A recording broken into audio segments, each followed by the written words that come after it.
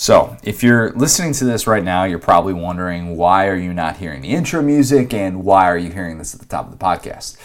Little peel behind the onion for you. So, I am currently recording this on Sunday night. We just found out that Matt Luke is fired at Ole Miss. Marler is out right now, like most people do on a Sunday night. But I wanted to address it at the top of the podcast just because we talk about Ole Miss as if Matt Luke is coming back in 2020. We talk about the Egg Bowl, break down the madness that was the end of that game. And, you know, when we recorded the podcast, which was roughly 12 hours ago, we recorded on Sunday morning, we were under the impression that Matt Luke was going to get another year. They were going to keep that staff in place.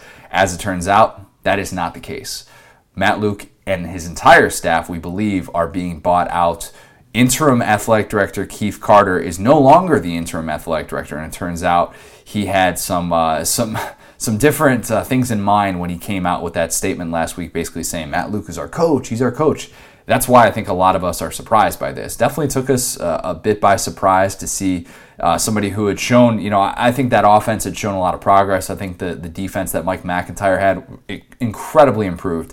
And Ole Miss was a team that, in my opinion, was much better than their record. I know they were a 4-win team. I know there were Ole Miss fans that were frustrated they didn't win the Egg Bowl this year or last year. And, we're put a lot of their blame on Matt Luke. But he inherited obviously a very unique situation with the Hugh Freeze fallout, and there are a lot of things to be said for somebody who comes into a program that's facing a bowl ban for the first 2 years. Obviously, Ole Miss didn't have the bowl ban this year, but Matt Luke was not ultimately able to get it done in the eyes of Keith Carter. Now, the question that is up in the air is what in the world happens to this program, this young offense that showed so much promise.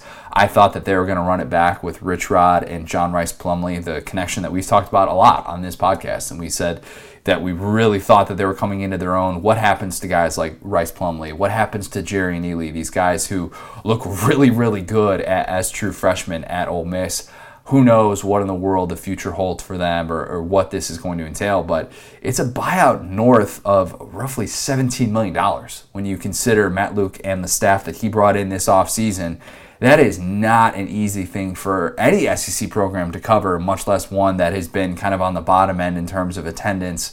I think it's going to be interesting to see what this search looks like. The obvious name that's going to be thrown out there, a guy like Mike Norvell, the Memphis coach, who ironically enough beat Ole Miss to start the season. He's going to be a popular name. Who knows what this list of candidates is going to look like? We know that there are 3 openings in the SEC as of this recording. That'll probably change by the time I'm done recording this, but we know that there are 3 openings: Mizzou, Ole Miss, and Arkansas. So the list of candidates for all 3 of those could have some overlapping. That definitely wouldn't be a surprise, but just kind of wanted to address this at the top because we talk about Barry Odom being gone at Mizzou, something that came out on Saturday. Thought it would have been weird if we just didn't address anything Matt Luke related. We're going to have more in-depth Matt Luke stuff and talk about the Ole Miss job itself with our midweek pod. Marler's going to have a full reaction. We're going to have probably a very sad end to the Matt Luke invitation. Maybe he'll bring it back. Who knows? Maybe we can talk Marler into bringing it back for a special occasion. Who knows? Maybe Matt Luke will get a coordinator job in the SEC or something like that. Something to stay relevant. But just wanted to address this at the top because it would have been weird if we didn't have something in there. So yes, we know as of Sunday night that Matt Luke is indeed out at Ole Miss. Let's go to the rest of the pod.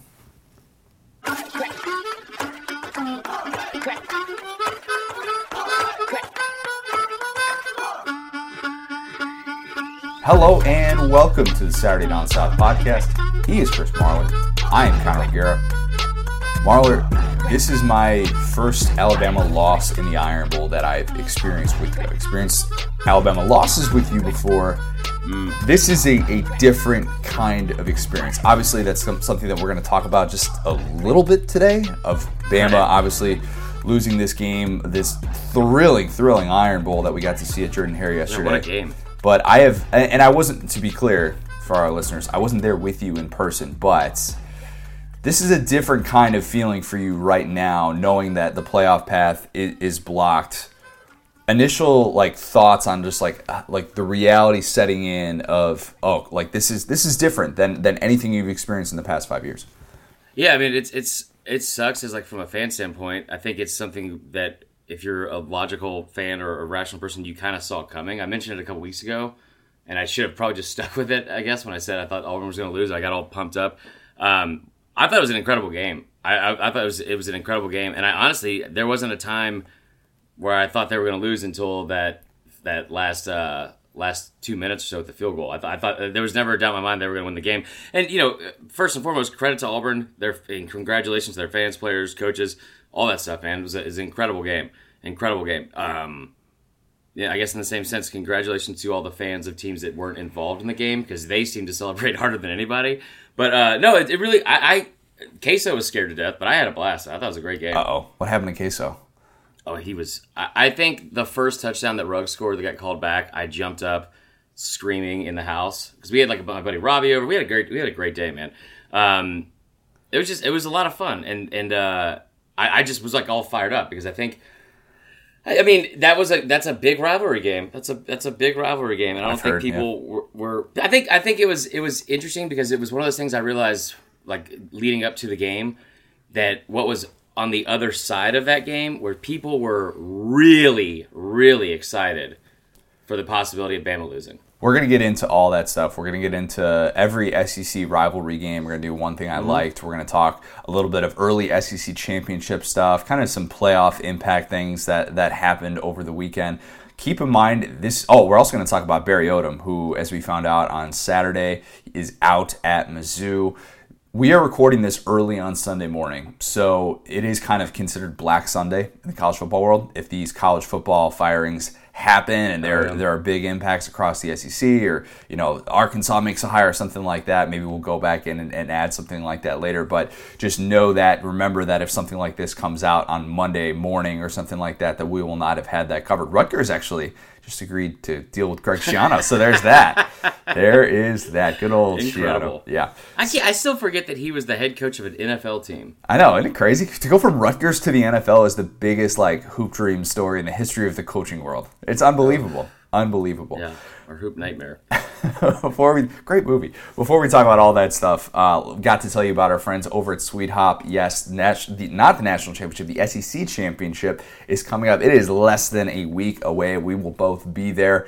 Number 1 ranked LSU Tigers, or number 2 ranked LSU Tigers, however you want to view that, and the number 4 Georgia Bulldogs are going to face off. This is set up to be the game of the year. This is the perfect opportunity to rally your college crew or impress potential clients with an unforgettable experience in a luxury VIP suite at Mercedes-Benz Stadium. Finding tickets for this marquee event can seem almost impossible, but not at Sweet Hop. Our friends at Sweet Hop can help set your group up with the ultimate experience in a VIP suite at Mercedes-Benz Stadium. Suites comfortably seat groups from 18 to 30 people. Whether you're entertaining clients or bringing your college crew back together to see history in the making and create memories that will last a lifetime, all while enjoying amenities like VIP parking, extra wide seats, big screen TVs, access to premium seating, food and beverage, and no long lines for the restroom. Bottom line, the Sweet Life is the way to go for the 2019 SEC Championship game, and Sweet Hop will get you there. But did you know that Sweet Hop can hook you up with suites and seats in shared suites at other events too?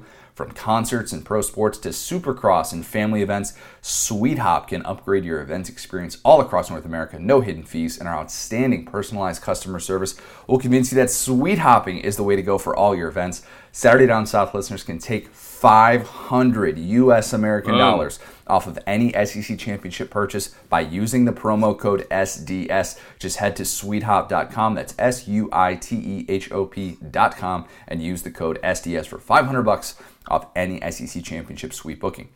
Okay, a lot of things. Hold on, real quick. Another important thing. Okay.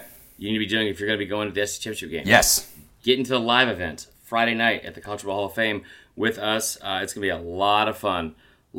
So make sure you get your tickets. We will be blasting out the link to that, I think on all platforms, social media, starting tomorrow, I guess, which will be Monday. If you want to get an early jump on it or you want to know exactly where it is, it's pinned in our SDS Podcast Facebook group. So go there, get those tickets. It's going to be a lot of fun. Can't wait. Buy your tickets now. Maybe you've got plans for the SEC Championship game. You know where you're going to be watching it. If you are in the Atlanta area, if you're in the state of Georgia, Make sure, just to get your Friday night taken care of. You're like, hey, want to take a little after work road trip? You got plenty of time to get there after work. Do it. All you got to do, go to the College Football Hall of Fame, spend a night hanging out with us. We're going to talk football. We're going to talk a lot of different things, as we always do here. It's going to be a lot of fun. Buy your tickets right now. Seriously, cannot recommend it enough. Okay, the Iron Bowl. A game in which we looked at and said, this is going to be Alabama's playoff fortunes are going to depend on this game, how they looked last possible evaluation for the selection committee.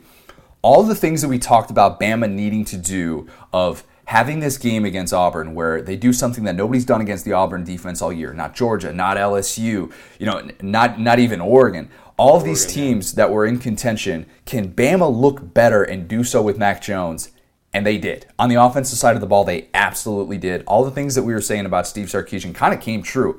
But the reality is... Can they do it with 6 starters out? But the reality is Bama on defense was just not the group that we're used to seeing. And I think... So I disagree already. You're right, but you're also wrong. And here's my issue with that. And I feel like...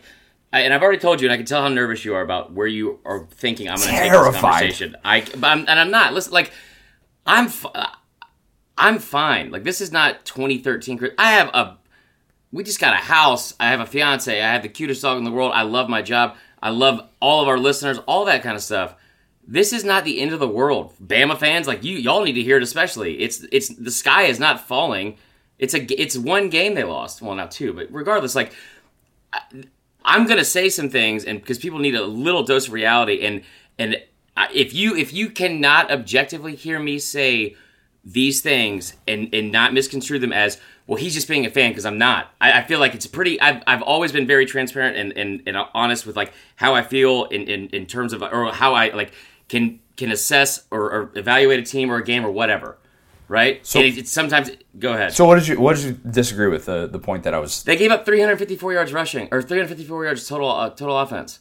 The defense, I mean, they held them to five third down conversions on 14 attempts. Like, the defense, they had issues for sure, but that game wasn't all on the defense. The defense played a lot better than I think people are going to give them credit for because of the number. 2 pick sixes are going to skew the number because the number is the most points ever allowed in the Saban era. You get a phantom 3 points at the end of the first half, which we'll also discuss. But here's what I'm saying, and this is I think just like plaguing like sports conversation or journalism or whatever you want to say. Nothing that I'm saying is trying to build an excuse for why Bama lost at all. At all. It's frustrating when you try to bring up things that actually happened or impacted the game, like facts, statistics, or things that really happened in this game in real life. They're not all excuses. They're things that happened and impacted the outcome of the game. So I hope that people can hear that and not take this as like, well, Marlo's just being a fan. Because I'm angry that we lost, but at the same time, it's like, I don't think it's all the defense. Yeah, and to be fair, I mean, I don't necessarily think it was all entirely on the defense. I would say that, like, giving up leads and going back and forth was uncharacteristic, and you're used to seeing a Saban coach team be able to kind of keep the foot on the gas, and especially with how well that offense was playing. There were things that Bama did, though, that were still uncharacteristic. It was the most penalties ever by a Saban coach team. Had 6 pre-snap penalties. 6 pre-snap starts. Landon Dickerson actually didn't have an unsportsmanlike penalty. The offensive line played great, man. Good for Landon Dickerson. They played great. Auburn earned that win, but Bama did things that shot themselves in the foot. You have a pair of pick sixes. Obviously, that's a killer. This is such a game of inches, and that was such a great reminder of that where, Mac Jones just isn't on the same page as Najee Harris on that little flat route that we've seen Tua throw to Najee a bunch of times. He tried to catch him behind his back.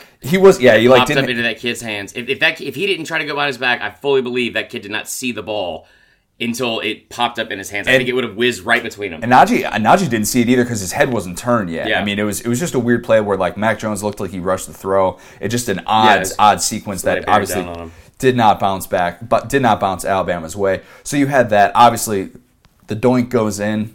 It's a different conversation that we're having probably right now. Different conversation. Could have potentially, we're talking about, maybe them going into overtime. The doink kick at the end where it's just like, all right, you had a chance. Like you drove down the field, you had a chance for a potential game tying drive. Didn't go Alabama's way. Of course, it had to come down to a kick. You knew that was coming. Everybody in the world knew that was going to come in that moment. That wasn't the kick that caused it, though. No, I'm saying like these things that Alabama did that shot themselves in the foot. I'm not saying that. Game was decided. Be clear, you have to make a 27-yard field goal. Yes, no doubt. Be absolutely clear, you have to make a 27-yard field goal. And Auburn skill players, that one drive, oh my goodness, some of the plays that they made in that game, that's going to be kind of a little bit of the overlooked thing in that game where like Seth Williams had that one-handed catch going to the ground. That was like a 37-yarder. That was insane. There was the play where Bo Nix is scrambling to his left, and it looks like a pure throwaway. They basically called it on the game like it was a throwaway, and then all of a sudden Will Hastings just comes flying in out of nowhere and then catches. I don't know if we got an explanation on that after, if that was supposed to happen. And then that drive ends with Sal Cannella making this toe-tapping catch in the end zone where Patrick Surtain had perfect coverage on that, and Auburn just made plays. And you could even go back to the Sean Shivers blow up of Xavier McKinney, where Xavier McKinney's helmet pops off on the jet sweep on that touchdown play. Like all the things that Auburn skill players needed to do to win a game like that, they did, I thought. And I think that, if you're sitting here trying to figure out like, all right, where did this game go wrong? Like, why was this game so different? It was both sides. And I hate the question, and this is going to be asked so much, so I just want to get out ahead of this. This wasn't, did Bama lose this game or did Auburn win this game? It's always both. Yeah. It's always both. I hate that question. Yeah. It's dumb. I mean, Bama had every chance to win this game. And there's not, like, I fully understand that. I was joking around with our producer, Will, after the game yesterday, and he said, which I know, guys, that sounds crazy, because I was joking around after 2013 is not joking around after mad a loss. I am. Yeah. No, but, like, I was talking to Will afterwards, and he brought up the point about, I was like, it was weird because Bo Nix, it's like 80% of the game he did exactly what you think Bo Nix would do, and then 20% of the game he just had these perfect balls, like perfect spot, couldn't have thrown them better. Great scrambles. I don't know if he'd ever be able to do it again. Yeah, great scrambles. And he was like, I always say that if you let Bo Nix play enough or something like that, if he plays long enough, he'll ruin it, or like he'll lose you a ball game. He just wasn't on the field long enough because Bama had the ball for most of the game. Got to think about that strategy. Should have just had quicker offense. But he, like I was really impressed with a couple of those throws, and like you said, the catches. Like Auburn did a lot to win the game. Like they definitely did. My issue with the response to the end of the game is this, and honestly, it can be somewhat simple because Mac Jones, if you would have said before that game, Auburn's going to score 48 points. Me as a diehard Bama fan and all that kind of stuff, there's no way I thought we would have been within 14 points of that game because of the way I've seen the last couple big games like this play out, where the defense has given up or the team has given up a lot of points. Okay, like they've given up like 44 to Clemson. They gave up 46 to LSU and all that kind of stuff. I could not have been more pleased and like just encouraged from what I saw with a backup quarterback on the road and just keep effing firing and just keep coming back. I was really, really excited about that. What bothers me about it is, and this goes back to the whole thing about these are things that impacted the game versus excuses. Where I'm going to lose some people is the apples and oranges part of the arguments, and I'm just trying to compare them so there's a reference to them. It seems like a lot of fans, and we joke around about the injuries all the time, right? There's a lot of fans from other teams that constantly bring up, like, well, these guys were out. These guys were out, right? Like, Florida had both DNs out against LSU. Yep. Cager's been out for Georgia. Yep. All this other stuff. And there's different teams. It's not just one fan base. That seems to be lost when you talk about Alabama. That seems to kind of fall by the wayside when you talk about that. Or the fact that field goal at the end of the first half was absolute, and you know what? I'm going to say it and Will can beep it out. It was absolute. It was just absolute. In that situation, there's not a single person in this country that watched that game and thought that was the right call. And listen, we'll get it. Can we get into this, the kick now, or the call? Yeah, there's a couple things. We can circle back to some other things, but we can get into it right now. So I want to just preface this by saying, like, I've tried to listen to.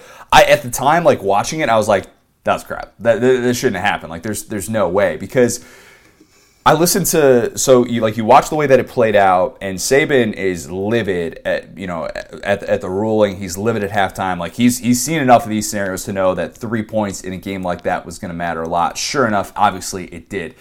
Saban at halftime said, like, you know, you're supposed to get 3 seconds, and then you're supposed to be able to, you're supposed to be able to spike the ball, and then you could have another play. If you have anything less than 2 seconds left, you need to just get up there and go. And Matt Austin, the SEC rules official, who, you know, is in the SEC Network studios on a given Saturday, they had him on, and he said that Saban was actually confusing the rule. And he said that Saban was actually wrong about like his interpretation of the rule, and that the refs handled it correctly. That Gene Steratore said that as well. I'm saying I disagree with this. I'm saying I disagree with this. He's saying the human element, though, is the thing that is frustrating about a play like this. Matt Austin even admitted that, because the human element isn't supposed to necessarily allow for a timeout. It's not the human element. Well, no, it's the common sense element. Here's what I'm saying. The catch-22 of this whole deal is they reviewed the play to see whether or not there was a second that there should have been a second added to the clock to see if his leg had gone down in that play. So they reviewed the play, in which Auburn doesn't have any timeouts, obviously, but essentially they get a free one in that scenario. But there wasn't really a precedent to say, like, all right, like they didn't have to say, okay, we're going to let Auburn line up and then we'll snap the ball. They could have just put the ball down and then they could have run out the clock. So that's the thing that like, if I'm a Bama fan, I'm most frustrated about that, because, like, what's to say that the refs have to perfectly, like, allow them to line up in that spot where, like, that's just like an awkward thing that nobody really, like, they said they knew how to handle, but in my opinion it was very strange, because the human element was taken too much into account when they said, oh yeah, the technology is supposed to help in this situation. Okay, let me go back and try to make sure we don't lose any of the audience. And I try to do this as much as possible with other fan bases, because Bama fans are obnoxious as can be, and everyone loves their own team. Fine. If you put yourself in the situation of a Bama fan in this, so you didn't go to school there, you're probably wearing like Walmart clothes, like all those things. No, but like, try to put yourself. If this was your team, you would be frustrated. Absolutely, you would be, and you would hang your hat on this being the ultimate reason why they lost. And listen, again, I get that no one's gonna feel bad for Bama fans. They've had an incredible run. I get it. This situation it's inexcusable that this happened in this game, in this situation, and like, here's the deal. First and foremost, if you're an SEC ref, do your job right. Just do your job correctly the first time. Make the call on the field. None of this happens. You didn't make the right call. Then you go back for some reason because Malzahn is coming off the sideline screaming and hollering about 1 second. Everyone in the country that's watching this game knows he's screaming about 1 second because it's only for selfish reasons. I get it. Like, yeah, you want to get an extra second on the clock. There's no effing way, even if they had a second left on the clock, they could have run the field goal team out on the field, executed a snap, kick, hold, all that kind of stuff. Exactly. And got the time off. And the quote that Saban said after the game, he said, the official beside me said, they won't be able to get it off anyway. I cannot imagine, like, everyone talks about how, he lost his mind, and there's going to be a ton of memes about it, and I get it.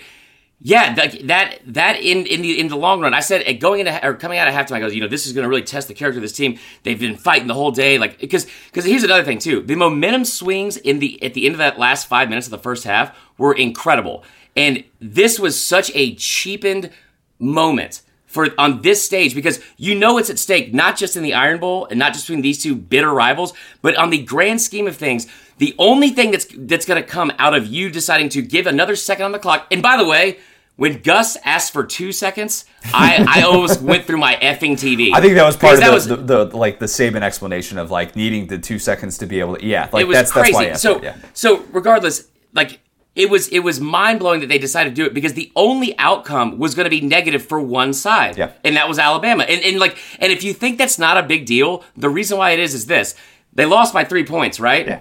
You know what? You got to make a 27-yard field goal. You absolutely have to. It changes how the end of the game goes. Yeah. What I would have loved to see at the final drive, when you have this hero Mac Jones coming in here, and you have on this final drive, he's been fantastic the entire day. It would have been awesome to see how that team would have looked if they didn't have a chance to lose a game and they had a chance to win the game.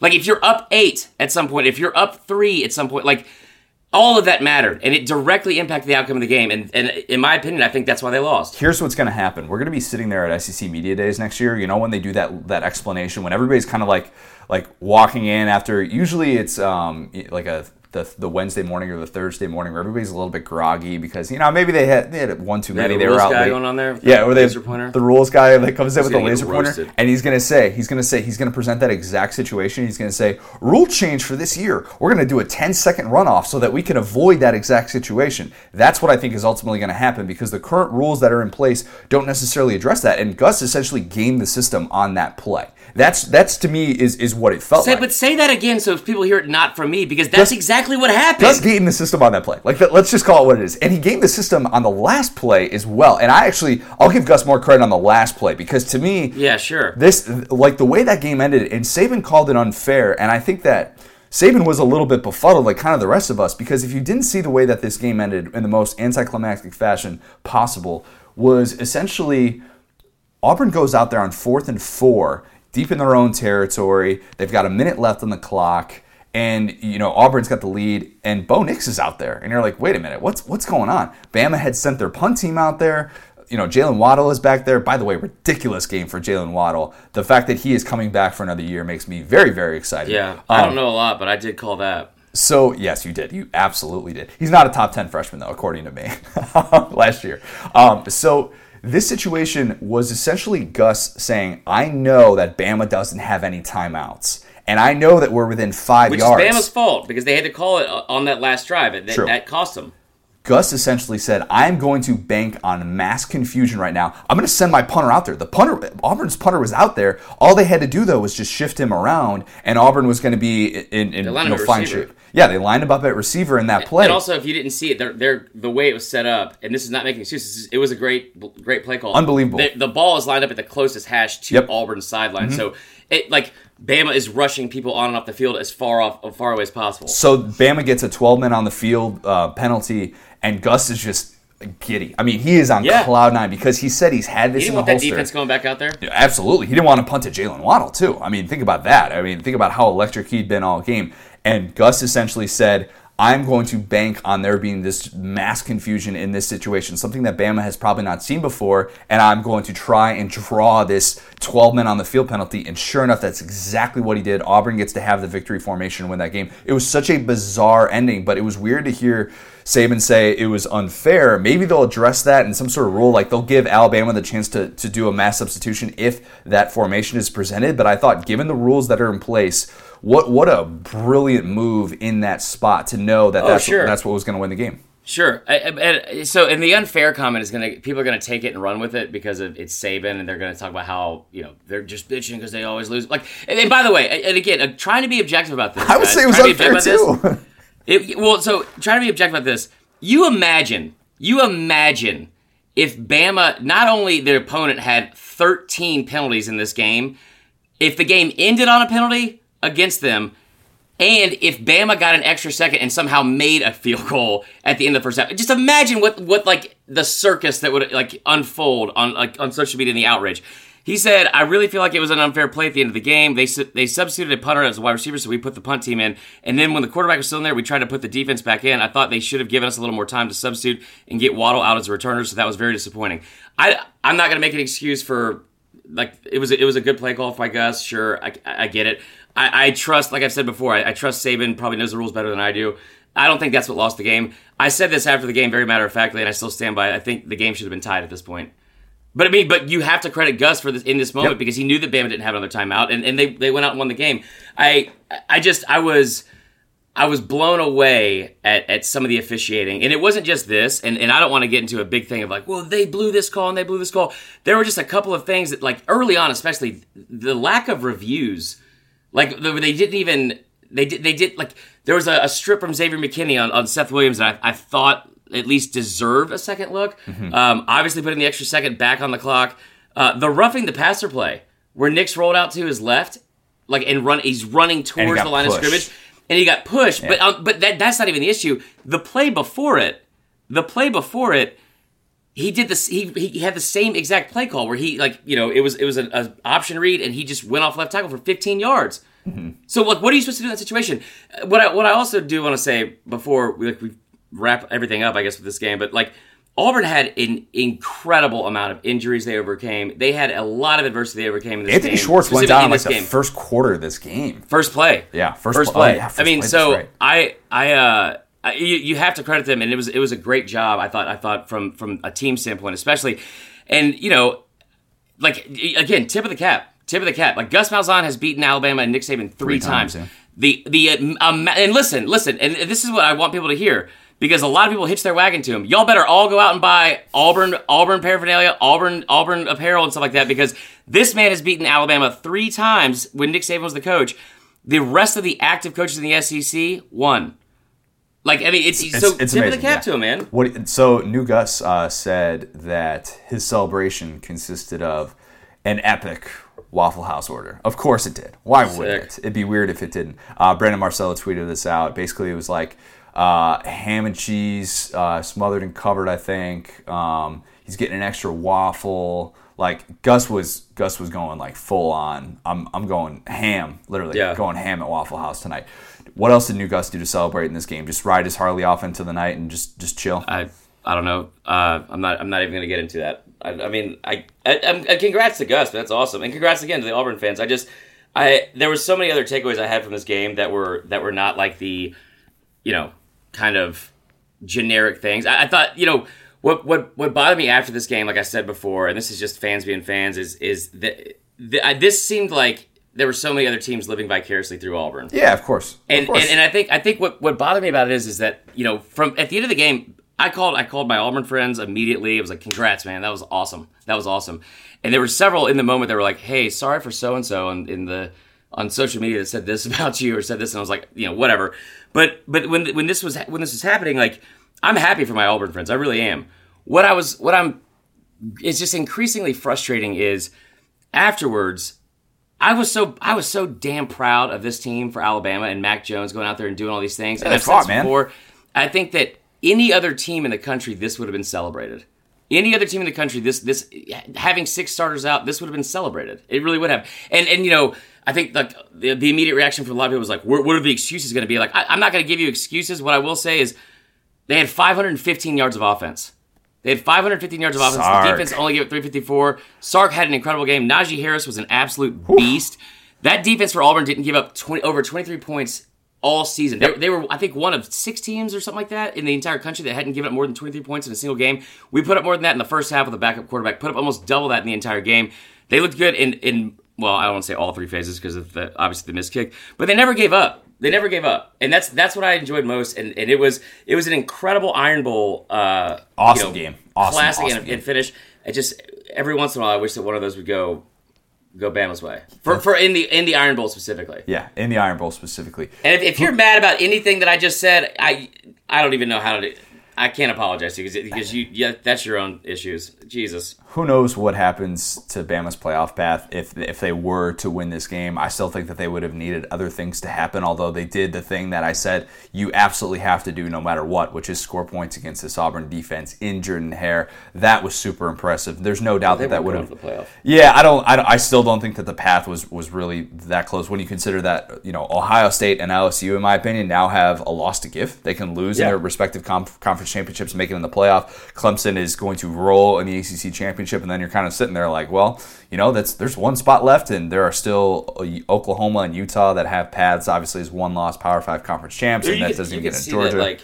This was a season's worth of takes and opinions and I genuinely mean this, that are based off of a decade's worth of I think fans and of college football in general, and then also fans of the SEC that have been skull-dragged by Alabama for the past decade under Saban and are ready for this dynasty to be over, which is fine. But they've been waiting for a decade, or especially for this season specifically, for these takes, these opinions to have some sort of validation to them. And whether they won by 3 or whether they won by 10, they were going to have that validation because this was a track meet. This was a Big 12 game. There's no defense involved. And it was like, there's literally 14 points scored off defense. Yeah. It was like, there's more points scored on Auburn's defense than Bo Nix was responsible for. Here's what I want to say, and I swear I'm not just saying this to flatter you or to make you feel better. I'm just saying this as a neutral observer who has watched college football for a while. Go back and look at some of the quotes from 2013. Or 2014, actually. 2014. Go back and look at some of the quotes after the Ohio State loss when Bama is essentially out of the national championship for 2 straight years. It's the only time that that's happened in this decade where they've had a 2-year run in which they have missed playing in the national championship game. After that stretch, of course, they go on to play in 4 straight national championships. They win 2 rings.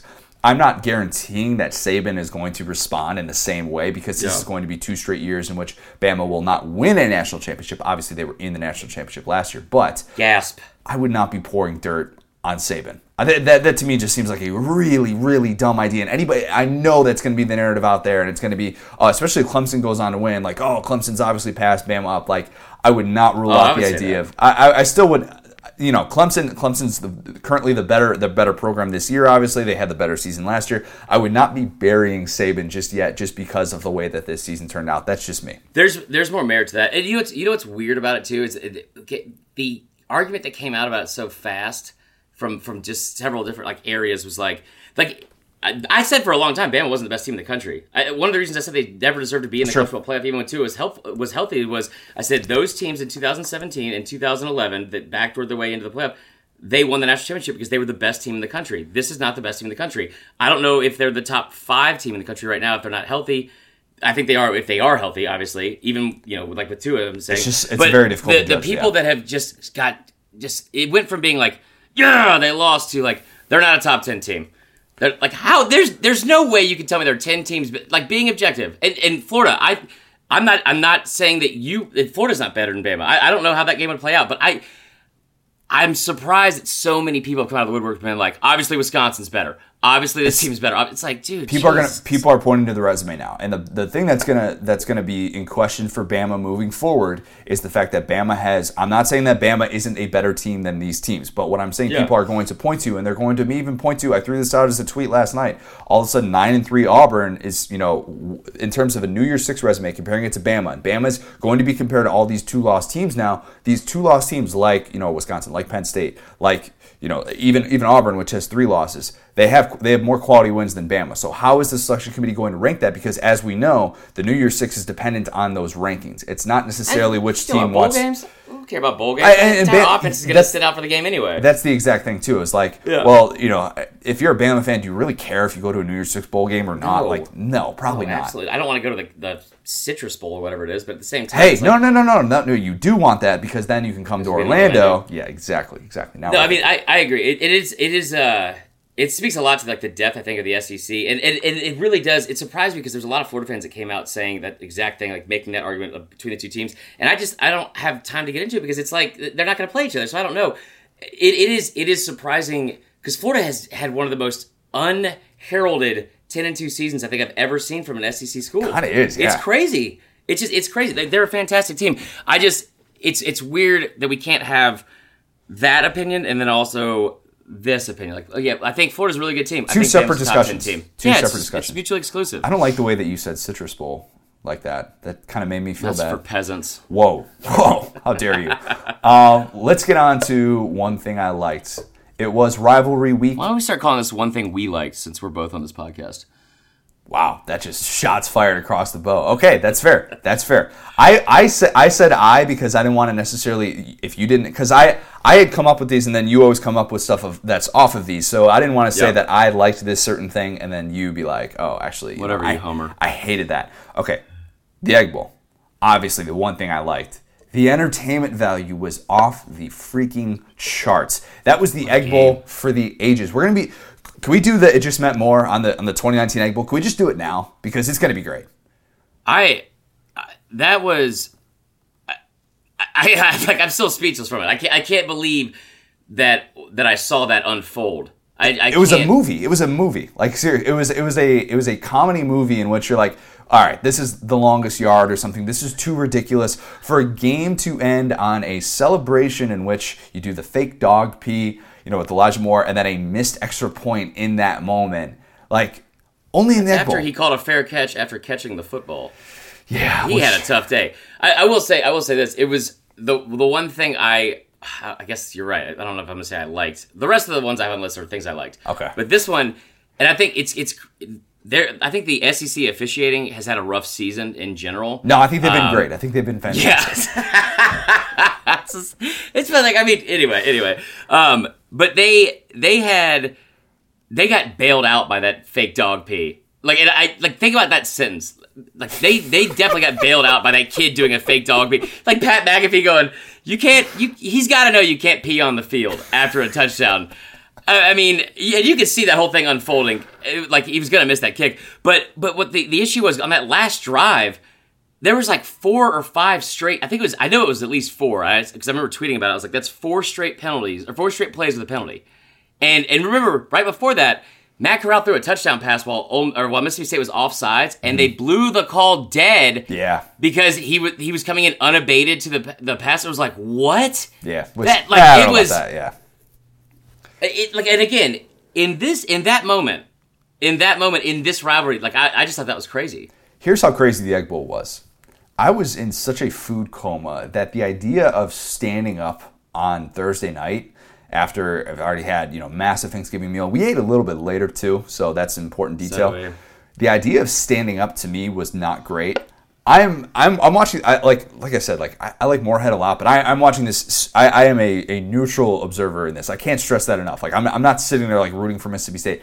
I was on my feet for the final minute and a half of that game, amidst food coma and all that stuff, because I just couldn't believe it. Like you're watching this unfold. The Matt Corral bomb that he threw, 4th and 24, unbelievable in that moment to complete that pass to extend that drive. Where you're just thinking, is Ole Miss actually going to find a way to somehow win this game, and we're going to get the best Matt Luke talks that we've ever had on the history of the SDS podcast? That was going through my mind. Let me tell you something real quick. I mean, listen. First off, happy Thanksgiving. I hope you had a good Thanksgiving. Let me ask you a question real quick. It's Matt Luke, by the way. Matt Luke, we know. Coach, Ole Miss football.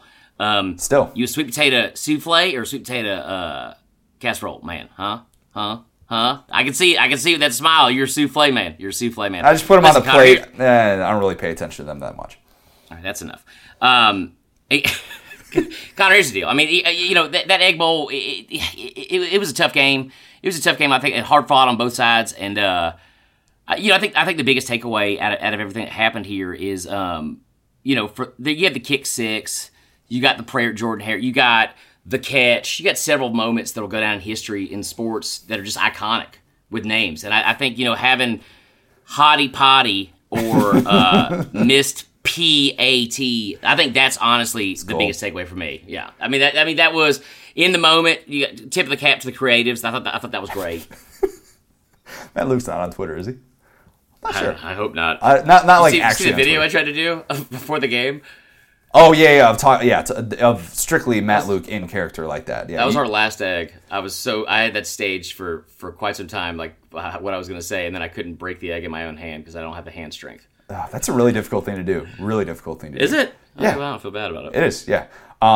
Joe Moorhead is coming back, as we found out. John Cohen apparently had a very long conversation with him on Friday, and then they announced that he will be returning. Yeah, a little interesting note, announcing that your coach, who's just won 2 straight Egg Bowls, you're going to 2 straight bowl games. He is coming back for year 3. I like what Moorhead said in the post-game press conference, too, about he was like, you got to kick my Yankee ass out of here, something like that? Drag it. Yeah, something like that. Drag it, yeah. Yeah. It's good verbiage on that one from old ball coach Joe Mo. Mizzou and Arkansas. Ugh.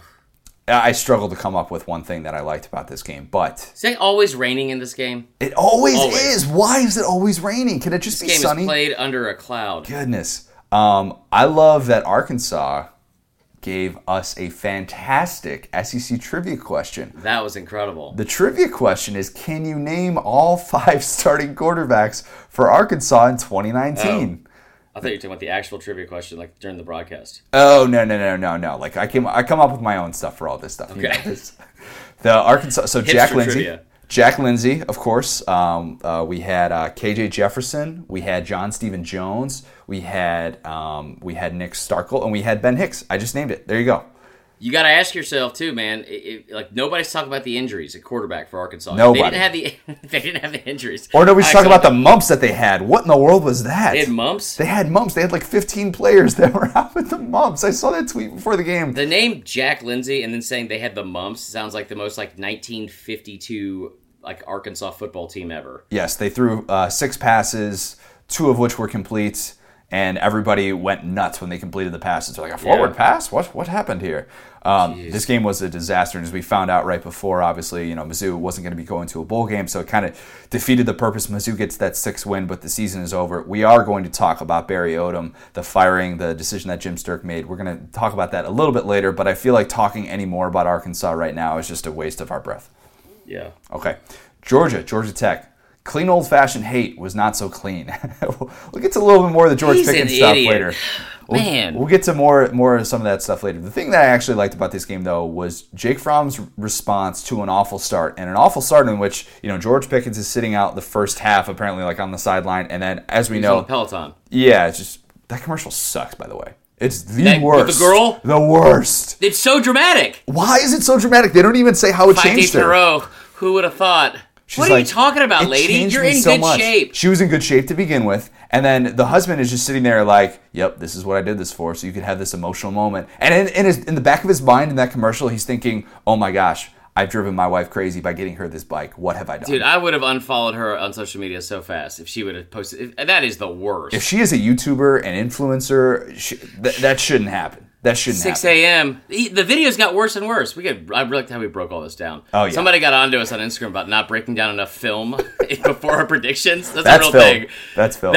Yeah, so you're welcome. If you're listening, guy, we broke down the film of the Peloton commercial. Yeah, there we go. But yeah, I don't know how that had anything to do with Jake Fromm's awful start, but here we are. Got off to just that horrendous start, and then responded actually really well in this game. Had 4 touchdown passes, a season high for him, and did so not necessarily without his full arsenal of weapons. DeAndre Swift goes down in this game. Just a weird game for Georgia. A game in which they dominated and won, 52-7. But even Rodrigo missing a kick at the end of the first half. Yeah, the first half was just strange. 17-7 start. It was Tech missed a field goal too. Yeah, Tech missed a field goal. Quarterback was 2 of 9 for 11 yards in the first half, and they were only down 10. But Rodrigo missed a kick, and that was stunning.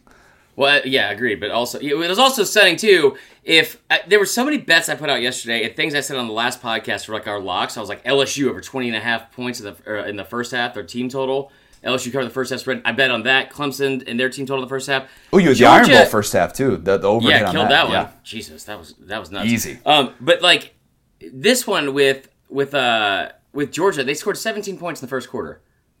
And then couldn't manage 4 more points in the second. Second quarter was one of the worst quarters that we've seen of Georgia football during this 3-year run of Kirby. Yeah. I think that's fair to say. Wow.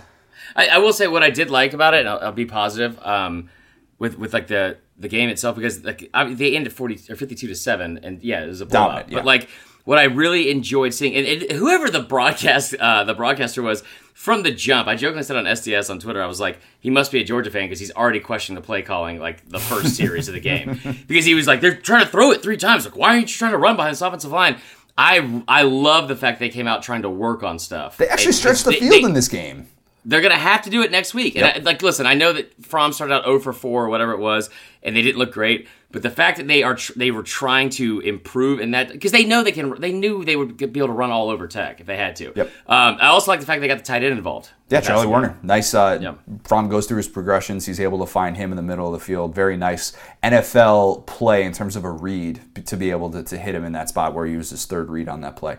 But Georgia is still, sitting there with 1 loss going into the SEC championship. And if you're a Georgia fan, that's all you probably could have hoped for at this point. With the way that things were going in the middle of the season, yeah, you're happy to be moving on and being able to do that. Well, they got 2 wins yesterday. They got 2 wins. Yeah. We'll talk about that later. Or maybe we won't. Louisville against Kentucky. We know the one thing we liked. We know. This is a we. I feel confident saying that. It's Lynn freaking Bowden, man. Man. 284 rushing yards, 4 touchdowns against rival Louisville. To do what he has done this year, I was finally starting to see national people really give him the love yesterday. Most rushing yards ever for an SEC quarterback in a game. The year that this guy has had is it's legendary. It's one of the special seasons that we've seen in the 21st century. I absolutely believe that. It is so underrated in what this offensive line has done in supporting this and really getting on board with this style, which everybody knows is predictable. They know what Kentucky's going to do. They're not throwing the ball. To be at the situation where they were at in the middle of the season with just this quarterback depth of, that was a mockery. We made fun of Arkansas just now for their quarterback depth or lack thereof. Lynn Bowden leading this team to 7 wins and to end the regular season with this just blowout win of an in-state rival like that, tip of the cap, because what he has done this year, it's not easy. It is so not easy to make that transition the way that he has, and he has made it look easy. And the moves that he makes and the support that he has from that university, it's been one of the cooler things to see in college football this year. Agreed, man. That them and specifically him, and then Tennessee, I think, have been kind of like the feel-good stories of the SEC in the second half of the season. And I say this kind of jokingly, but like this more so than the Tennessee one, because this fan base is consistently more likable on like with other fan bases. I'm not saying Tennessee fans aren't likable, but I'm saying like they have so many rivalries that are so intense with like Florida fans and Georgia and Bama, like all that. That's all I mean. But this was incredible because I feel like I've said every single week, I'm like, listen, they're so one-dimensional. There's no way they can win. Just trust me. Like Louisville had like I think the 87th or 93rd ranked rush defense in the country, and I was like, we knew they were going to win. Yeah, and they started. They opened up 6-0. And I think they scored late in the first half. So what I liked most was not only the fact that Lynn Bowden had an incredible day, because this kid should have been getting notoriety. It's like one of those things that almost like I joked about the hipster thing. It kind of pisses me off that the national attention he's just now getting, because we've been watching this week in and week out, and what he's been doing is super special. And if he played at a service academy, like we said a couple weeks ago, like this would probably be more of a story.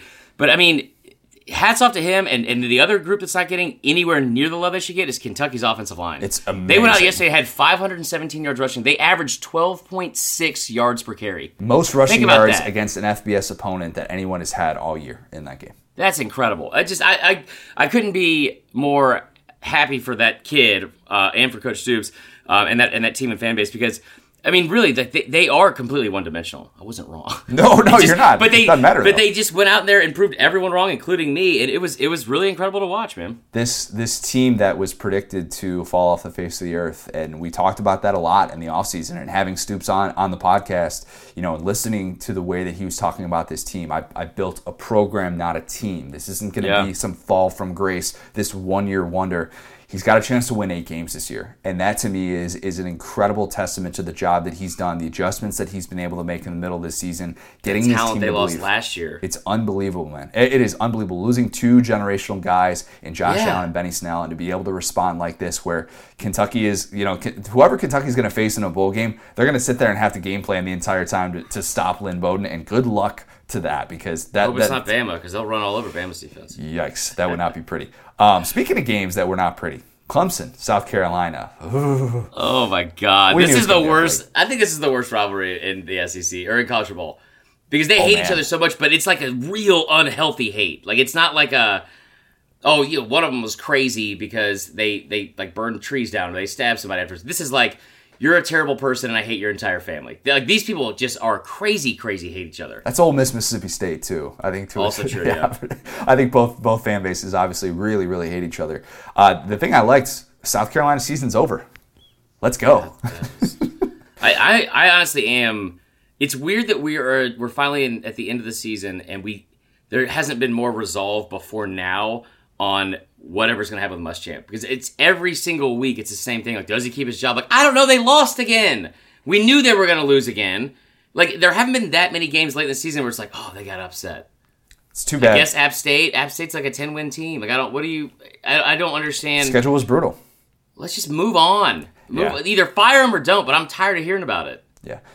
Piss or get off the pot, they always say. I feel bad for a guy like Brian Edwards, too, who meant a lot to that program. Didn't play in this game. He's been banged up lately, but kind of an anticlimactic way for his career to end as well, with this season that just fell apart in the second half. All right. Real quick, I loved Tavian Feaster's former teammates posing with him after the game. Hey. I thought that was cool. What? I thought that was cool. I thought it was the picture itself was just kind of awkward, because Feaster's like, oh, crap, what'd I do?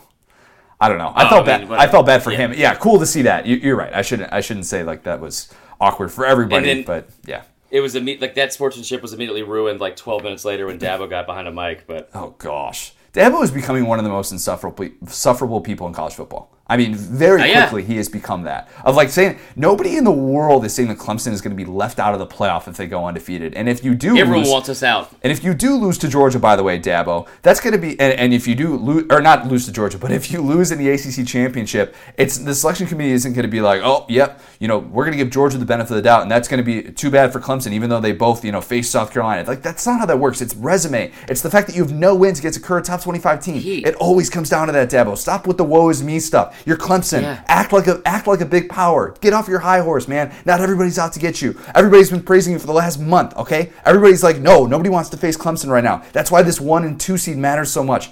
Chill, Dabo. Just chill. There are two fan bases that, like, there's one. It's one thing to use stuff like this to motivate your team, which I think he tries to do, obviously. Too much. But there's another part of it where, and there's two fan bases, and me and Will talked about this last night, and the other one's in the SEC, and I'm not gonna say who it is because I'm not gonna deal with them. But their immediate reaction, if it's a game they played or not, is they're the victim. Yeah. Somehow they're always the victim. Everyone's out to get them. No one gives us enough credit. And it's like, you know what, Clemson? Like you just said, you're a great football team. Everyone acknowledges that. Your strength of schedule is worse even than Bama's. Like, it's terrible. It's terrible. Like, it's like, yeah, you know what? I think every team in the SEC would have loved to play your first 11 games and then get a bye week before you act like this. He hates the SEC and wants to prove a point so badly. He brought up the record after the game. Yep. He said, we're 10-1 in our last 11 games.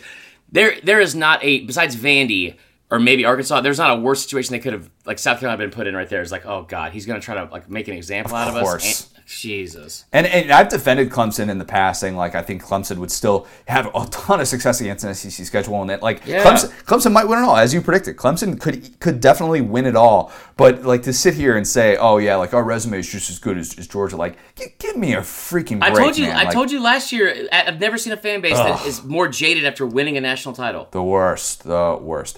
Vandy and Tennessee. Let's talk about something good. Eric Gray was that something good for Tennessee. My goodness, did he have himself a day. 246 rushing yards for the freshman. More rushing yards in this game than he had the entire season combined coming into this one. Tennessee gets the ground game going on a day in which Jared Garantano was not good. He's just the first pass. Ooh. First pass of the game. It's like, Not good. All right. Not here we good. go. But Tennessee is able to end the streak against Vandy. Bragging rights in the state of Tennessee. Good for you, Vols. You finally get to win a game against Vandy. And you know what? Eric Gray looked, if that's a little glimpse of the future, and if that's what this identity can be moving forward with that offensive line, which has been criticized heavily, that is a very, very good thing for Jim Chaney to have in his back pocket. I tell you what, man, it was. Well, I'll say that for last. But what I liked most about this was you're in a weather delay. You're in a very easy Weird spot to kind of not show up as much, like not be as ready to go and kind of be affected by it. There's some teams that cannot play in the rain.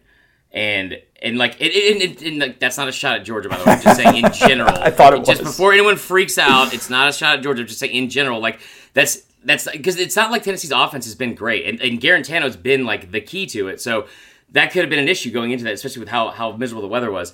What I will say is the defense has still been fantastic over the second half of the season. But more than anything, the pride that those players had in the program is back. And you could really see that. And like it's, there's second half of their schedule was the opposite of backloaded, obviously. But like it's still difficult to go win 5 of 6 games. It's very impressive. I will say I'm worried about where this is going. The hype train? Yep, because we already saw it before. It's like a hamster wheel, man. Because you saw it before this season, and they got to that 7 wins. They got to that 7 wins, which is great. They hit the over, but afterwards, did Juwan Jennings stomp a Vandy player in the face? So I was going to ask you about that.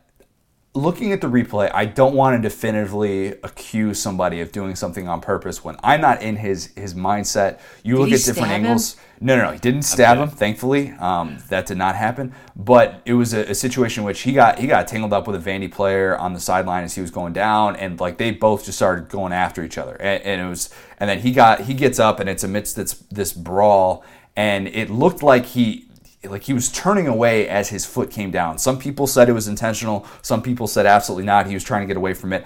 I don't know what it was in that moment. It was a heated play in which both guys were going back and forth. Obviously, if he was intentionally stepping on a player in that moment, then my goodness, that's really dumb. But if he wasn't, and if we're just blowing this out of proportion, obviously that's a different discussion. But I didn't want to, because I know there are a lot of people listening to this right now. They're like, oh, what are you going to call Juwan Jennings for being a thug or something like that? It's like, well. Oh, no, what? Yeah, no, there were people that were. I hope that this episode is that people are hearing this like that's a good point and not like ah! Seriously, just angry the whole time. By the way, wanted to throw this in there too.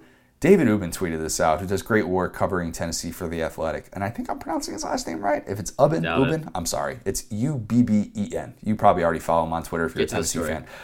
Tennessee was favored in an SEC game for the first time under Jeremy Pruitt. This game by 21 points. This was the first time that Tennessee was favored. And they actually didn't cover it. Go figure. I know. Whatever. Florida State, Florida. Thing I liked about this game, I witnessed a murder. I saw John Grenard kill a guy. Jordan Travis, Florida State quarterback. Oh, man. That was a hit. I don't know if you saw this play, but the back, I don't think backs are supposed to bend the way that Jordan Travis' left back. The body. It did. It was like a Dementa.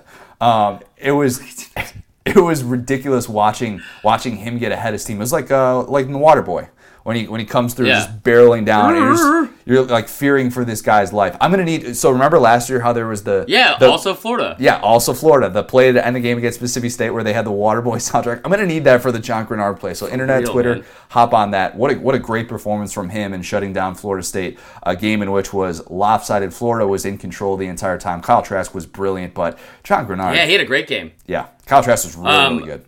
My favorite thing was Kadarius Toney. Oh my God! Being heavily involved. Ridiculous. Did he actually break a kid's ankle? He broke mine watching him. So, and like, he only had, I think, he had 76 total yards combined.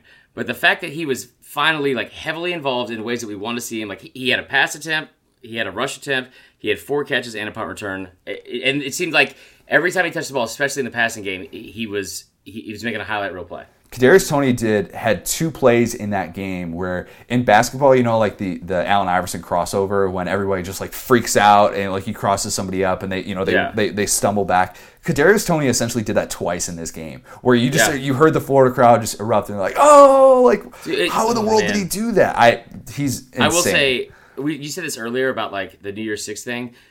I don't think Bama fans really care that much, and that's a lot because of the entitled thing or whatever you want to say about them. If they don't, and if Georgia doesn't get into the playoffs somehow and they get a New Year's Six bowl, I think both of those teams, I would say even as a Bama fan, I think Florida's more deserving of a New Year's Six bowl than Bama. Florida's getting in. And they should, man. It's like I hate to get on a high horse because we talk about the playoffs so much, and that's just how college football is like. That's the nature of the beast now. Like that's just what it's become because. Some of these other games don't matter as much. You had Minnesota and Wisconsin playing for division title this week, like a 2 top 12 teams, and game day was there. It still didn't even seem like it mattered. You know what I mean? Like, so I think this is kind of one of like the byproducts of what we have in the system now. But this Florida team, Dan Mullen becoming the first coach ever in Florida history to have back-to-back 10-win seasons.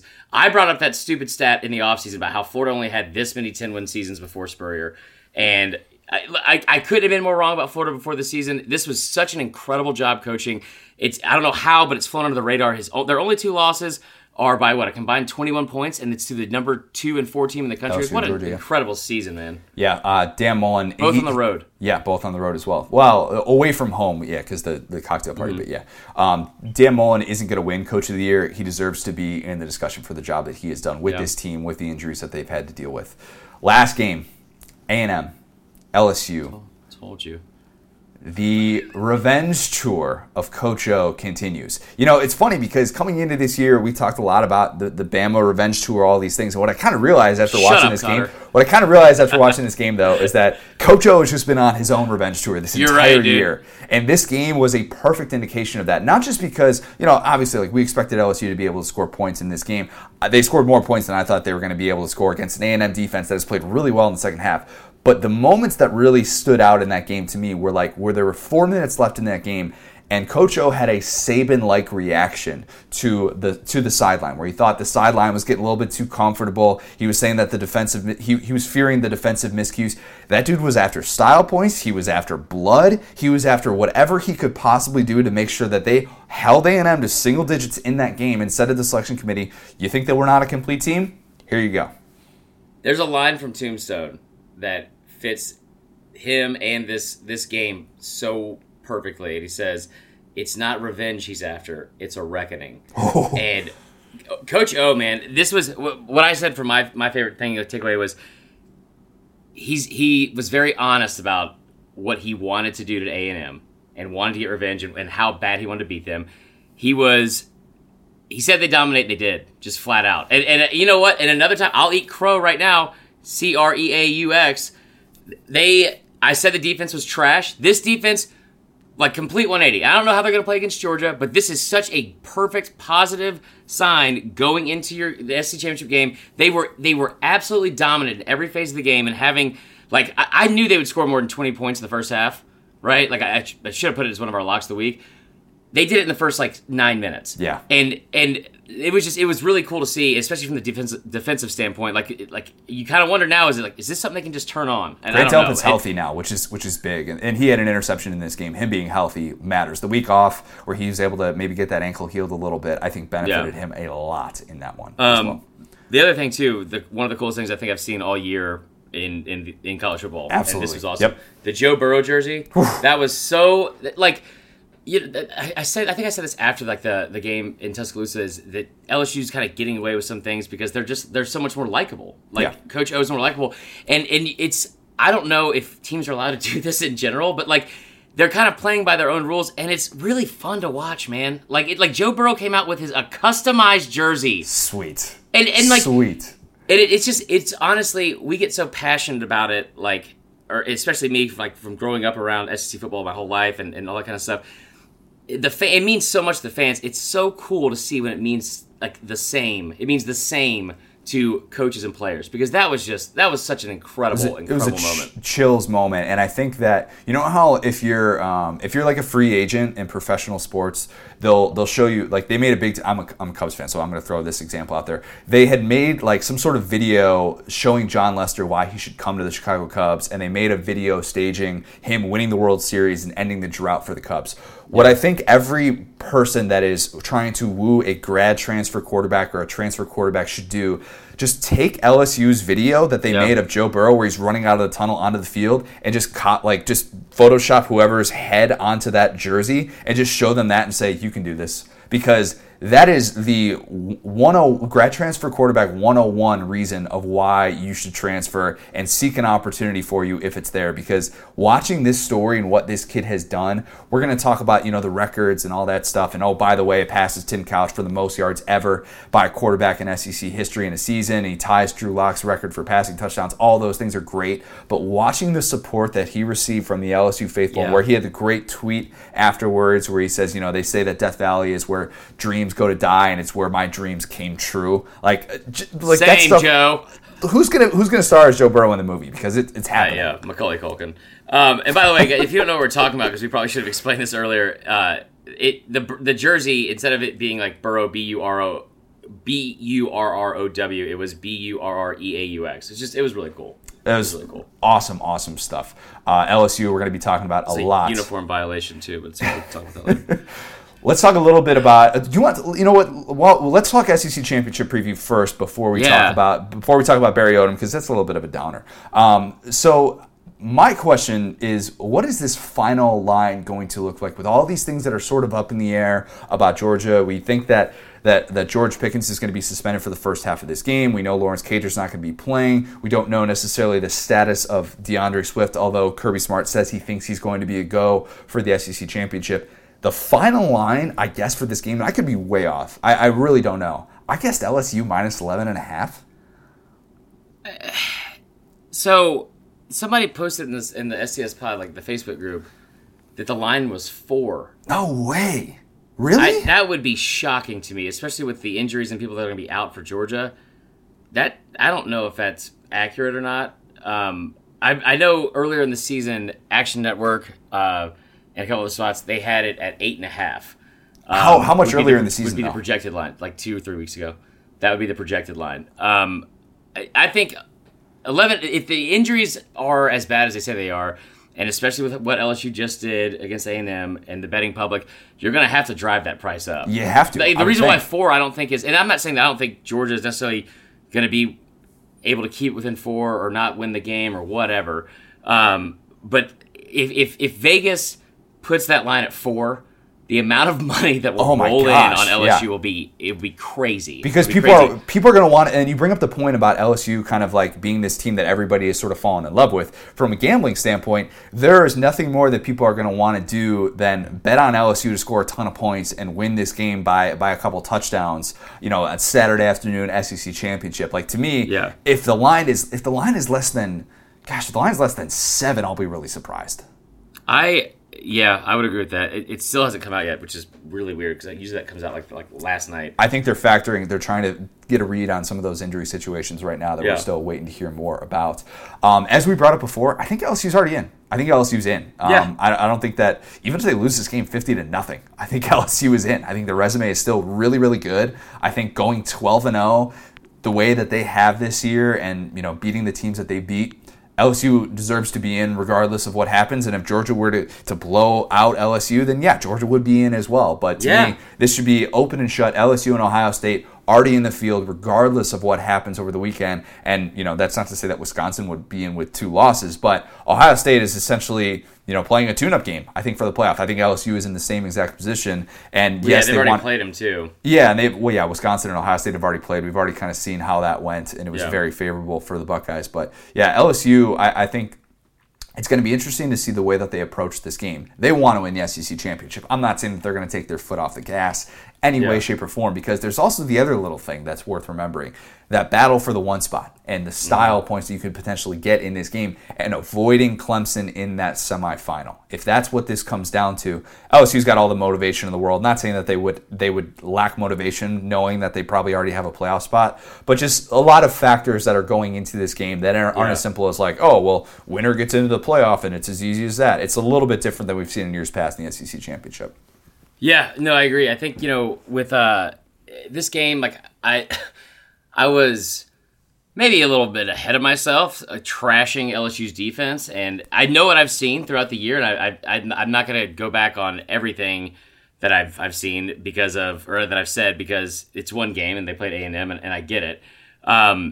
This game is going to be great. I'm really excited for this. Like, I hope Georgia's offense can figure some stuff out to make it a game, because this is it's the best defense in the country. It's the best offense in the country. This should be a really, really outstanding game. And I just, James Coley, if you're listening, can you just not, for all college football fans everywhere, for Georgia fans especially, can you not screw this up? Like, can you just not screw this up with dumb play calls, or not, like, just figure out your identity before you go into the game and go with that. If it's Jake Fromm throwing the ball, fine. If it's running, whether if Swift even plays, or if it's Harrion and Zamir White and Cook, run it down their throats, whatever you want. Just figure out an identity before the game. That's all I ask. I'm on board with that. I think it's going to be a great game, though. I think it should be a lot of fun. I think you're right. LSU deserves to be in. I don't think they're going to jump Ohio State at this point, because I think my conspiracy theory on this is they're just trying to set up LSU Clemson in Atlanta, and they're trying to set up Utah or Oklahoma and Ohio State in the Fiesta Bowl. The Ohio State-Utah matchup would be the Urban Meyer Bowl. That'd be fantastic to see. People forget about that. Not really. Nobody actually talks about that. I'm amazed that Georgia still only allowed 1 rushing touchdown in 12 games. That's absurd. Absolutely crazy. Absurd. If LSU was able to take advantage of that. And it came in the fourth quarter. Yeah, came in the fourth quarter of that game. Bo Nix, quarterback of the future at Auburn. I'm excited to talk more about this game. We're obviously going to talk about it a lot with our midweek pod. We're going to be doing a live podcast, as we know, in Atlanta at the College Football Hall of Fame on Friday. A reminder, buy your tickets again. I think that the one thing that I want to remember for this game is what is the national perception of the SEC going to be after this game? What are we going to look at and see? Because it's been such a popular topic of conversation of, like, this high-powered offense against this throwback defense, are we seeing a little bit of a changing of the guard in the SEC where it would be 2 years in a row where the high-powered if LSU were to win this game, where the high-powered offense is sort of taking over, and we've sort of changed our perception where a lot of people used to make fun of the Big 12 for no defenses and no defense in this game. If this game turns into that, I think that's kind of a symbolic of we're changing our thinking in terms of the way that we evaluate football games, and it's no longer just excuse me, getting choked up thinking about this. It's no longer just if you score a lot of points, that's automatically bad defense. I think that can happen in this game, and I still think that these two defenses can actually be good. Yeah, it's a very, very logical and perfect way to put it, Connor. It really is. Because I mentioned it earlier in brief. It's so frustrating because it's so easy. It's just I think just the narratives that people have created in media and all that kind of stuff have become so lazy because everything's based off social media. It's just like a quick reaction, a snapshot reaction of something, or a knee-jerk reaction of something. I think you're exactly right. I think it can be both. Because why this is not the Big 12? Who was it? I think people have been comparing LSU's team this year to Oklahoma last year, right? Like this great offense. You're going to have a Heisman winner on offense, blah, blah. Again, lazy. You're taking two things. Their colors aren't even the same, man. One of them's yellow, the other one's crimson. LSU's got three first-round defensive players there. Oklahoma didn't have any. Give me Oklahoma was the 99th ranked defense in the country last year, and I think LSU was 47th, which is not great by their standards, but it's still really good. And I know that number moved up after this week.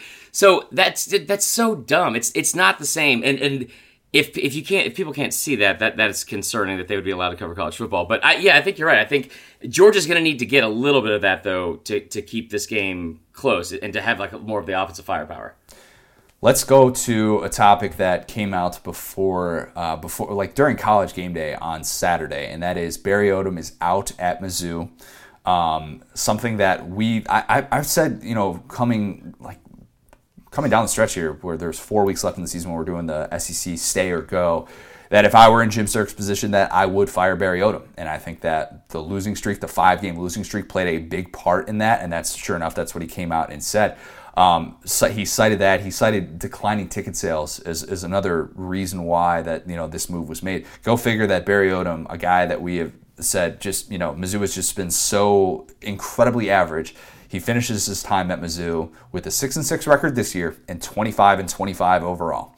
Kind of fitting for Barry Odom when we've praised him at times when it looked like he has righted the ship, and we've given him credit for that. But the lows were just ultimately too low. Only beat one Power 5 team who had more than 7 wins during his 4 years there, and that was Florida last year. Yeah, that's it. Yeah, I mean, but I'll say this: I don't think that's a good stat. I don't think that's necessarily where the benchmark should be for him. I think the biggest cause for concern was it seemed like there was not we talked about Georgia, how they had this one lapse against South Carolina, right? Which isn't that big of a deal in the long run.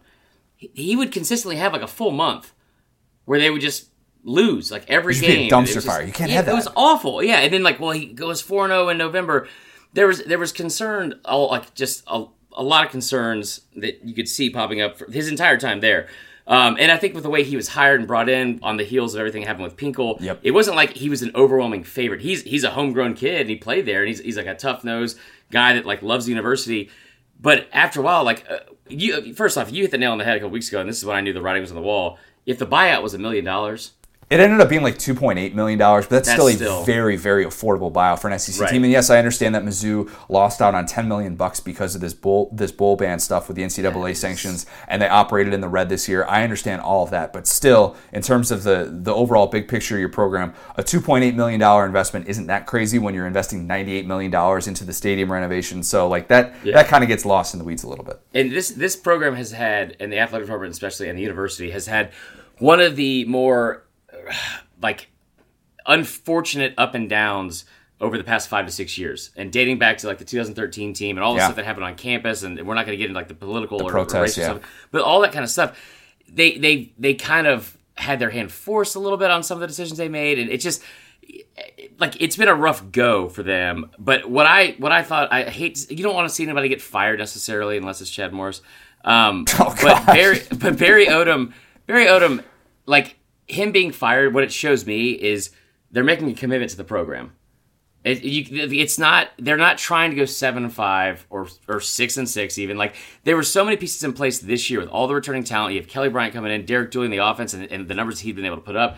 You had so many opportunities to gain momentum and have a good season. Yep. And you lost to Wyoming game 1. I mean, I think committing to the program, and it's the program that's also criminally underpaid most of their coaches. That's why they lose a lot of them. I hope they make not a splash hire, but like a good hire. That's what it seems like. Commit to the program. Yeah. Yeah. I threw out the stat as well of well, not the stat, but just the note of, him being the right guy 4 years ago. He made a lot of sense.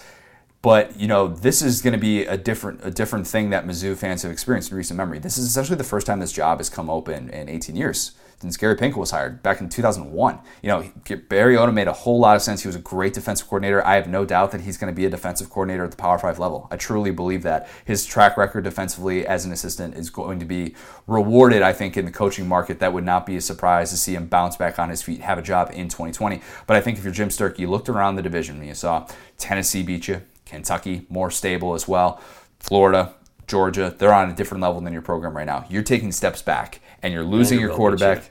Yeah, and Vanderbilt beat you. I don't want to say that Vanderbilt has definitively passed up Mizzou or something like that, no, but yeah, you look at all the things like that, and you're just you can't necessarily run it back with this current coaching staff, and it's too bad because we've said Barry Odom was somebody that has really we have listened to him speak and been more sort of inspired by hearing the way that he talks about the program, the fact that he held all of those, he held the program in place after the bowl ban by not having guys enter the transfer portal, all those things, did a lot of great things for that program. But you're at a different point right now, and you're not settling for mediocrity. That's what I wrote about. Shameless plug.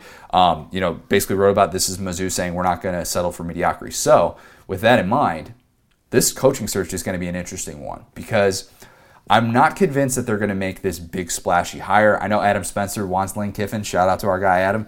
Don't think Lane's going. Well, and if you're a Mizzou fan, again, I think they're the most sensible and logical fans in the entire SEC. They don't want Lane. You don't want Lane Kiffin as your head coach. I mean, I love Lane Kiffin, sure, but he's great at Florida Atlantic. He's a great offensive coordinator at a big school. You want him running your program if you're trying to be taken seriously? It'll be very interesting to see the kind of candidates that they entertain. Mike Norvell, Luke Fickell, those are the obvious group of 5 names. Willie Fritz as well that are going to be thrown out there for a job like this. Luke Fickell would fit in well there. Yeah, Luke Fickell would be an interesting hire given he's actually got plenty of recruiting ties in the Midwest, obviously from his time at Ohio State and Cincinnati. Also rumored for the Arkansas job as well. So Mike Leach had an interesting weekend because he essentially teed off on a reporter, and it was almost like I've got a foot out the door type deal. And there was a report that came out from Football Scoop that there's apparently mutual interest between Leach and Arkansas. They're still doing the vetting process. That might not be Arkansas's first choice, but weird weekend from Mike Leach. If you haven't seen that video yet where he just went off on a reporter, it was kind of oh yeah, that's why that guy doesn't have a bigger time job, because people are scared to death of what he would do at a place that has a massive fan base, at a place like Florida State or Tennessee or something like that. Very interesting to see that. I'm interested to see if Mizzou is going to pursue somebody like Leach, or if they're just no. I think that'd be a great hire. I do too. Because you're right about it. If it's a massive fan base like Tennessee or Florida that's constantly involved in not decisions, but constantly giving feedback as well. So you know what I mean? Yeah. They're very outspoken about everything. So the leash is probably a little bit shorter there. He's perfect for Mizzou. He's a smart guy. He's a little bit weird and out there. He would fit in really well at Mizzou. The interesting thing is, obviously, Mizzou is known for journalism school, and they pride themselves on that in that state. And seeing Leach's reaction to a reporter would maybe make some people around those parts take a step back. All right, we're going to talk more about that coaching search as we hear more reports that are thrown out there. But let's get to It Might Mean Too Much. I've got a Bell Choir concert to get to in a little bit here, so we'll breeze through this. So all the people that were in my mentions about the George Pickens fight video that I tweeted out, on both sides of this, were perfect It Might Mean Too Much candidates.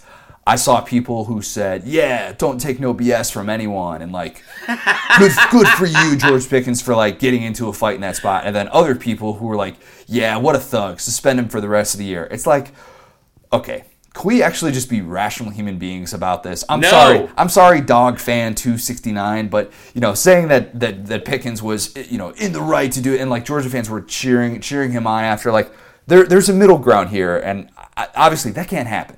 He's got to know in that moment that there are long-term implications of this. You're playing big-time college football. You've got the SEC championship coming up next week. You obviously can't lose your cool in a moment like that. He knows that by now. Everybody knows that by now. But like, everybody gets hyped up in heat of the moment stuff, and even I got. Your last sentence. No, say it. So even I got hyped up in a softball game last week.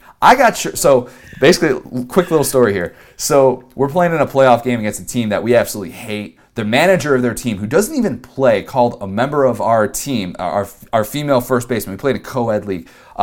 Called her the C word, and brawl broke out. Yeah, that was a few weeks ago. That was an it might mean too much for the ages as well.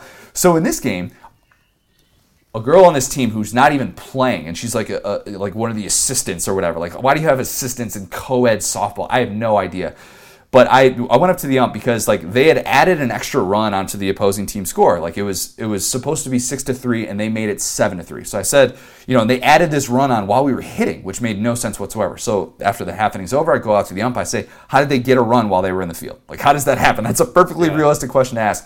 And then she decides to start chirping me and starts yelling at me, saying, "Turns you don't know how to count, dumb." You can fill in the blank on that one. But so then I chirped back, and I said, basically like, hey, thanks for playing. Keep talking over there. And I basically yelled at her, and then we went through the high five line. I didn't give her a high five. I didn't go George Pickens on her, thankfully. Probably would have gotten me arrested. That wouldn't have been a good look.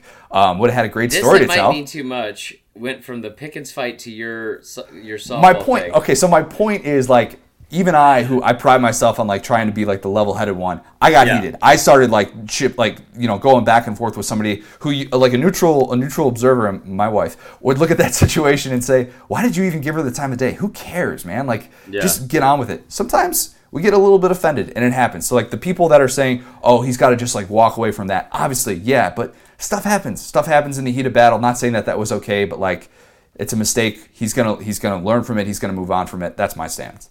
I will say I didn't really see anybody that was saying good for him. He should have fought him. Oh, I had so many. I'm not doubting it happened because it's like it's you're gonna get both sides of it no matter what the issue is always like on social media. So I'm not surprised necessarily, but I think most Georgia fans are like, geez, man, come on, like we're gonna need you for next week. Yeah, the big picture on the horizon. Okay, I do want to say one thing for it might mean too much. I posted a tweet of a DM I got from somebody nasty yesterday. Did you see that? Yeah, it's bad. And I hope that people made it through this part of the podcast because I want to say something very like genuine and this is from the heart. And I was yesterday before the Iron Bowl and for all the games and rivalry and stuff like that. It was like it's the end of the season, so I was like already kind of like emotionally unstable. That's what I'll say. Because it's a sad part of the year, but I want everyone here to know that not everything that happens, I think, like in college football or in sports and like in the podcast or any of our conversations or arguments, whatever, is to be taken like so angrily or like as serious. And I saw the Rod Bramblett thing yesterday from Tom Rinaldi, which was if you miss it, it's like such a tearjerker. And I said this yesterday on Facebook Live, and I just want to reiterate it here, and so everyone hears it is. We have so much to be thankful for, like on this podcast, like in general, with like how much fun we get to have and talking with you guys, and I am so genuinely grateful and thankful for this job and for things in my own life and being able to like honestly share. I said it yesterday, and I meant it. Like I was genuinely thankful to share the loss with like the people in the Facebook group because it was like we really are. We have so much to be grateful for, not just with me and you, but like in general. I hope that people don't take this to extremes and being too serious because man, there's just so many things that are more important than the game. You know what I mean? And I honestly 6 years ago I never thought I would say something like that, especially on the heels of like rivalry week. But like there's if someone hasn't told you today, like you are loved, you are more than just being upset or involved and invested into something that we're not even playing in. And I hope that people can take that to heart and realize that like, man, if you haven't seen, I'm rambling here, but if you had, I'm trying not to be super emotional here, but the Rod Bramblett thing, if you tell the people you love that you love them, Tell the people you're close with you love them, because that kind of stuff means so much more than any of the blank that plays out on the football field on Saturday afternoon. I feel like I just talked to Pastor Patty Sue and not Chris after an Iron Bowl loss. I am impressed. I mean, that's a great message. That's a great message to remember. Yeah. It's a great message. I think that we're going to get a lot of people who are very interested to see kind of like how this plays out with Bama, and they're going to be, waiting. They're going to be chirping constantly, and it's rivalry week. I'm sure people are still going to be chirping for the next 365 days, but that's a very important message to remember. Very, very well said. We have Facebook Live after the playoff show Tuesday night, correct? We still doing those? Yup. Awesome. We have one more Tuesday night playoff show, thankfully. I'm ready to kind of do away with the Tuesday night playoff shows. They're a little bit overrated. But we're going to have that. We're going to have, like I said, the live show is going to be awesome. If you haven't bought your tickets yet, please, please, please do so right just now. If you haven't, leave us a 5-star review, rate, review, subscribe, all of those fun things. Follow us on all forms of social media, at BSDS Pod, at Vern Funquist, at CJ O'Gara on Twitter, at Saturday Down South on Instagram. Marler, Coach O, Matt Luke, whoever you got there, Queso, if Queso's there. No, it's just gonna come from me. I love you guys. You guys have a great weekend, and we'll hopefully see you in Atlanta next week. Yes, see you in Atlanta. Talk to you this week.